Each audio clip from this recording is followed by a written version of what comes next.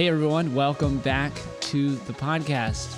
I'm sitting here with my podcast co-host, Birdie the cat, in the living room on this lovely Saturday morning, the second week of Epiphany, January 17th, 2021. We're already 2 weeks into the new year. It's kind of crazy. Again, I feel like I'm a broken record. Time goes by so fast and also so slow. Wherever this finds you, I hope you're doing well and staying sane during these crazy, crazy times. The inauguration is coming up this week. Trump got impeached for a second time this past week. I don't know how we keep up with any of this stuff. Oh yeah, it was just like a couple of weeks ago, a guy suicide bombed Nashville, and like nobody even remembers that. So there's a lot going on, and I want to offer some thoughts today on our lectionary text, which is John 1:43 through 51, and I'll be reading out of the Message this morning. Surprise. The next day, Jesus decided to go to Galilee. When he got there, he ran across Philip and said, "Come, follow me." Philip's hometown was Bethsaida, the same as Andrew and Peter. Philip went and found Nathanael and told him, "We've found the one Moses wrote of in the law, the one you preached by the prophets. It's Jesus, Joseph's son, the one from Nazareth." Nathanael said, "Nazareth? You've got to be kidding." But Philip said, "Come, see for yourself." When Jesus saw him coming, he said, "There's a real Israelite, not a false bone in his body." Nathanael said, "Where did you get that idea? You don't know me." And Jesus answered, "One day, long before Philip called you here, I saw you under the fig tree." Nathanael exclaimed, "Rabbi, you are the Son of God, the King of Israel." Jesus said, "You've become a believer simply because I said I saw you one day sitting under a fig tree? You haven't seen anything yet. Before this is over, you're going to see heaven open up and God's angels descending to the Son of Man and ascending again." The word of the Lord. Okay, welcome to the second week after Epiphany, which is a season that we are given this time of year to ask ourselves and of our world questions about revelation and maybe essentially who is Jesus Christ in our world. Last week we talked about what does it mean to experience an epiphany? What does it feel like to awaken to a new life or a different way of seeing our world, our families, our occupations, or ourselves? What does Christ reveal in our time? What awaits to be revealed by God's Spirit moving in our world today, right? These are just some of the questions of Epiphany, and I hope we will continue to chew on questions this morning as we think about this John passage. The Gospel of John is actually a great gospel to contemplate during the season of Epiphany because it's a gospel primarily of questions.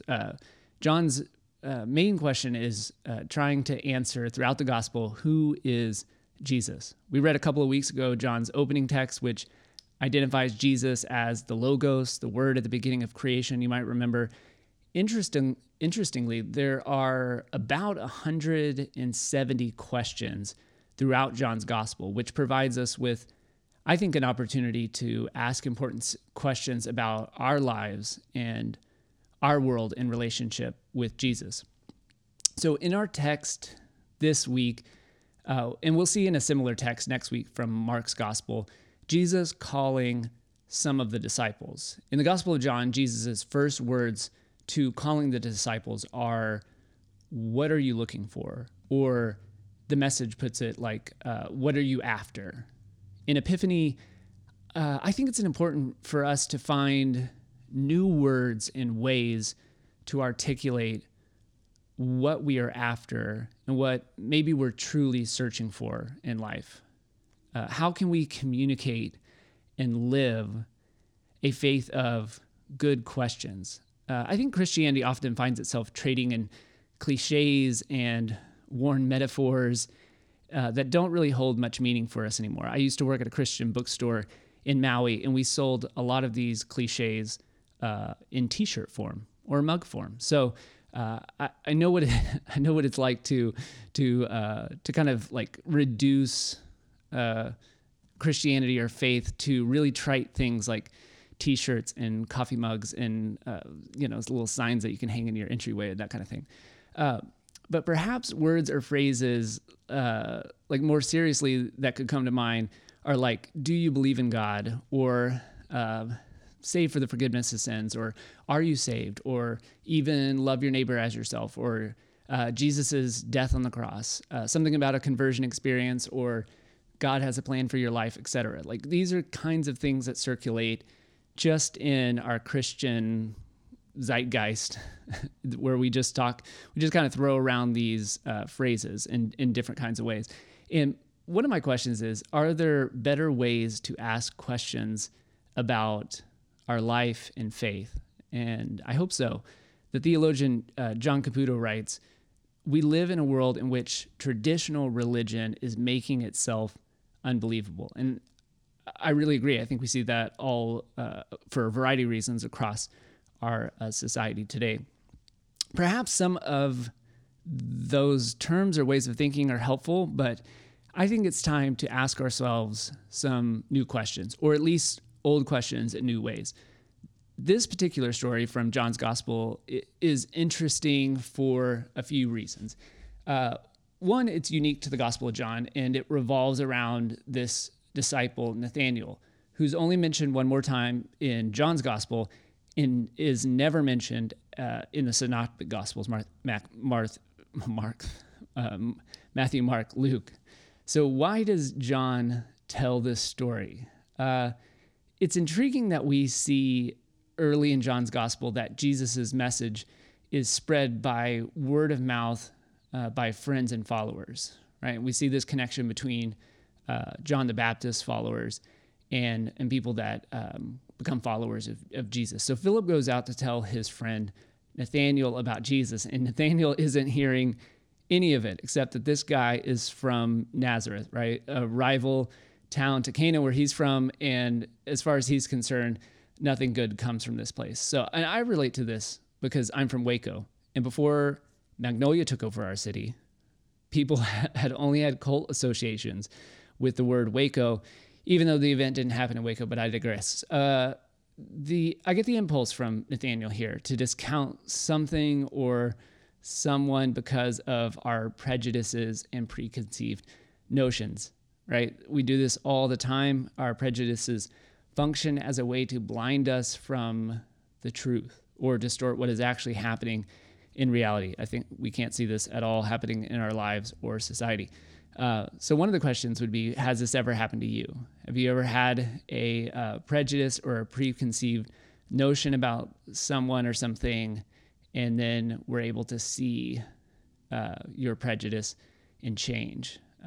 This is certainly an important kind of epiphany, one that I've experienced and told the story many times before. I'll tell it on Sunday if nobody's heard it. Another interesting aspect about this interaction between Nathanael and Jesus is Nathanael's ability to let go of this prejudice once Jesus mentions that he's seen him under the fig tree. It's from this moment that Nathanael's epiphany changes the way he sees and understands Jesus. And you could use the term belief, like how he believes in Jesus. Belief is an important trait for following Jesus in John's Gospel. And my question would be then, what constitutes belief? In this text, Philip's words echo Jesus' previous invitation to the disciples and what he will later say to the Samaritan woman, which is, come and see. I think is similar to John the Baptist's call to look. Epiphany should provoke us to look outwardly and inwardly so that we might see something new and change. In this call text to the disciples, we can ask, what does it mean to follow, and what does it mean to believe in Jesus? What does it mean to follow? What does it mean to believe in Jesus? New Testament professor Jackson Painter explains belief in John's Gospel this way. Believing is the primary term John uses to express responses to Jesus, but is actually only representative of many terms for responding to Jesus, such as seeing, knowing, following, and remaining. Believing in John utilizes these terms with different levels of meaning, from inauthentic believing to authentic believing, or seeing or knowing. Believing is concerned with the true nature of believing, not mere intellectual assent or mere emotional response. I think this note is helpful when we're asking ourselves, what does it mean to believe in Jesus?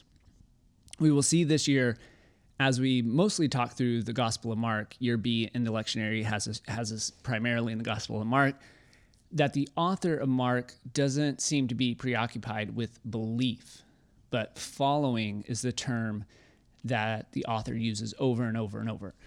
In John, though, Jesus performs 7 signs or miracles that provide like a compounding case for Jesus's identity. Remember, the primary question John is trying to get at is, who is Jesus? So he's identifying Jesus as the Son of God, the Anointed One, or the term you might be familiar with, Messiah, right? So this exchange with Nathanael is like the very beginning of Jesus fulfilling this kind of messianic promise with his life and the way of living that also he calls his disciples into embodying. So long way to say is, I think it's important to clarify that belief isn't a trite way of saying, I think certain things about a certain person, therefore I believe. Okay, it's not, I think this with my mind, and do you agree or disagree with me? So it's not a matter of religious affiliation, like I grew up Baptist or Catholic, or I think there's a God, or I don't think there's a God.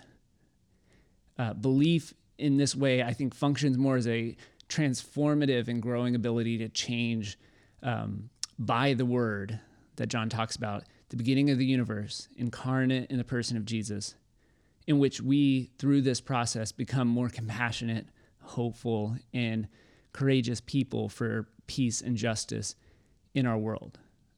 So my question here would be, does this change our understanding of calling? Does this change how we understand maybe the word discipleship? That's another word that is thrown around in Christianity oftentimes, and it's kind of like, okay, what does it really mean? So does this understanding change the way we think about following Jesus? In our Wednesday night community group, we're reading through Caitlin Curtis's book, Native, and she makes the important point that because of colonialism's takeover of Christianity, what Jonathan Wilson Hartgrove will call slaveholder religion, she says, we have to ask ourselves today, when we say we're following Jesus, who are we really following? I think that's a really poignant question. And I think this hits home, particularly this last week when we saw thousands of people attack the Capitol in a violent mob, many of them doing it in the name of their Jesus. It would take way too long to unpack all that here. Maybe we can talk about it on Sunday, but the ways in which white supremacy and Christian nationalism have co-opted the gospel and radicalized people, oftentimes in churches, is all too common today. And on some level is the majority report for Christianity in our country now. There's a professor of theological and social ethics at Fordham, guy named Brian Massengale, and he wrote this last week about the Capitol Hill riot. He said, we cannot feign surprise because for years, the core of Mr. Trump's appeal has been stoking white resentment at the changing face of America. What we saw today is a clear declaration that many white people would rather live in a white dictatorship than in a multiracial democracy. If democracy means sharing power with people of color, especially black people, then they want no part of it. Today is the inevitable consequence of the nation's tolerance of white racism. So if we're asking ourselves questions during the season, maybe some more questions would be, do our lives and our choices look markedly different from the dominant culture or for mainstream Christianity? Are we participating in a market economy that is responsible for environmental degradation? Is our money invested with companies that proliferate our war economy and resource extraction? If Christianity is silent on issues that are damaging to the planet or people, it's a religion or a way of thinking so distorted that it's beyond recovery. Something new must emerge from the seed of infinite love and truth that has always been present, but is often buried or neglected because of human selfishness and greed that runs so deep in our culture of accomplishment at all costs. As I mentioned on Wednesday, our cultural and Christian lens is usually zero sum.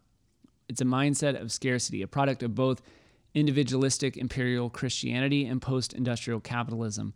We can see it played out in our lives in a variety of different ways. Like, if I don't get into that college, well, somebody else got my spot. If I deserve that job, not the other person that doesn't have my resume or qualifications. If someone, we saw this week with the Fight for 15 protests, if someone is getting paid minimum wage, I feel threatened. If someone needs government assistance, it must be because they're lazy. And we don't want to give out free handouts because, hey, we work hard for our money. Okay? Capitalist Christian nationalism thrives off this kind of thinking because those who are sinning deserve hell in that worldview. If you're saved, go to church, perform the correct religious rituals prescribed, God blesses you and not your enemy. Okay, Christianity has become incredibly warped, and it functions on a variety of different levels, right? Some are not as extreme as others, but it's incredibly warped by the colonialism and post-industrial capitalism to emphasize individual achievement, financial or otherwise, which is why personal salvation or accepting Jesus into one's heart so that you can be saved and go to heaven maps incredibly well on top of an already individualistic, economically focused capitalist culture. In this worldview, you can cognitively believe, right? I think something about Jesus, that Jesus is the Son of God, right? I cognitively believe that, or I agree to that sort of mental assumption. And then I receive the eternal insurance that goes along with that while continuing to live whatever way I want, right? I can continue to live a self-centered existence that never sees the other, whoever that external other is, as essential to my humanity, to our shared common good, with no concern for any kind of 21st century implications of Jesus's call for me to follow him. Again, Caitlin Curtis juxtaposes this kind of thinking with the biblical idea of shalom and the indigenous worldview of harmony. In short, both require the healthy cooperation of all life on earth in peaceful mutuality. I mean, this is something we see over and over again in the Bible. How might it change the frame to think about Jesus's call to the collective rather than to the individual? Like Jesus's call is to us rather than I. How do we follow Christ into this kind of future? This week, as many of you know, is MLK weekend. And we know that Martin Luther King's view of Christianity was rooted in a deep sense of mutuality. In other words, if you are not healthy, I am not healthy. If you are hungry, I am hungry. If you are homeless, I am homeless. Famously, he wrote in a letter from a Birmingham jail, he wrote this: in a real sense, all life is interrelated. All men are caught up in an inescapable network of mutuality, tied in a single garment of destiny. Whatever affects one directly affects all indirectly. I can never be what I ought to be until you are what you ought to be. And you can never be what you ought to be until I am what I ought to be. This is the interrelated structure of reality. Martin Luther King's believing in Jesus isn't something he just thought with his mind. It wasn't just an affiliation, a hobby, or a daily journal practice.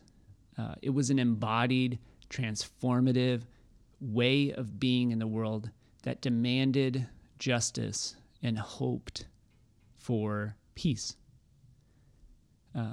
Being a Christian means every person deserves a living wage.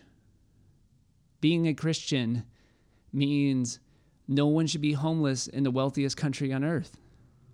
Being a Christian means we stand against the cruelty of the criminal justice system and the death penalty.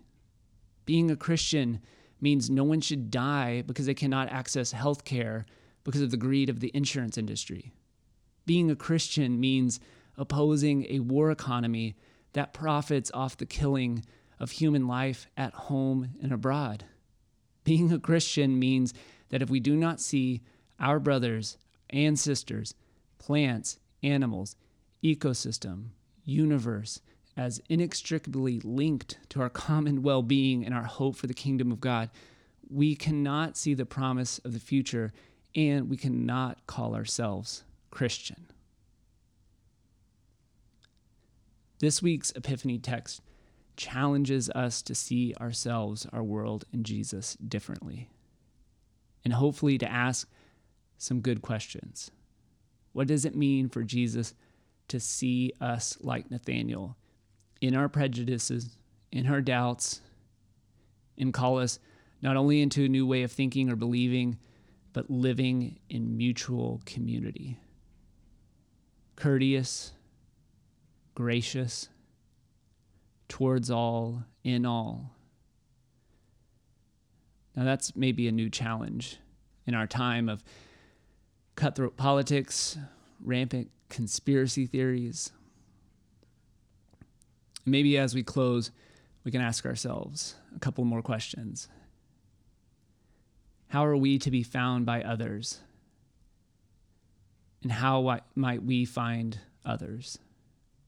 What potential awaits in these discoveries?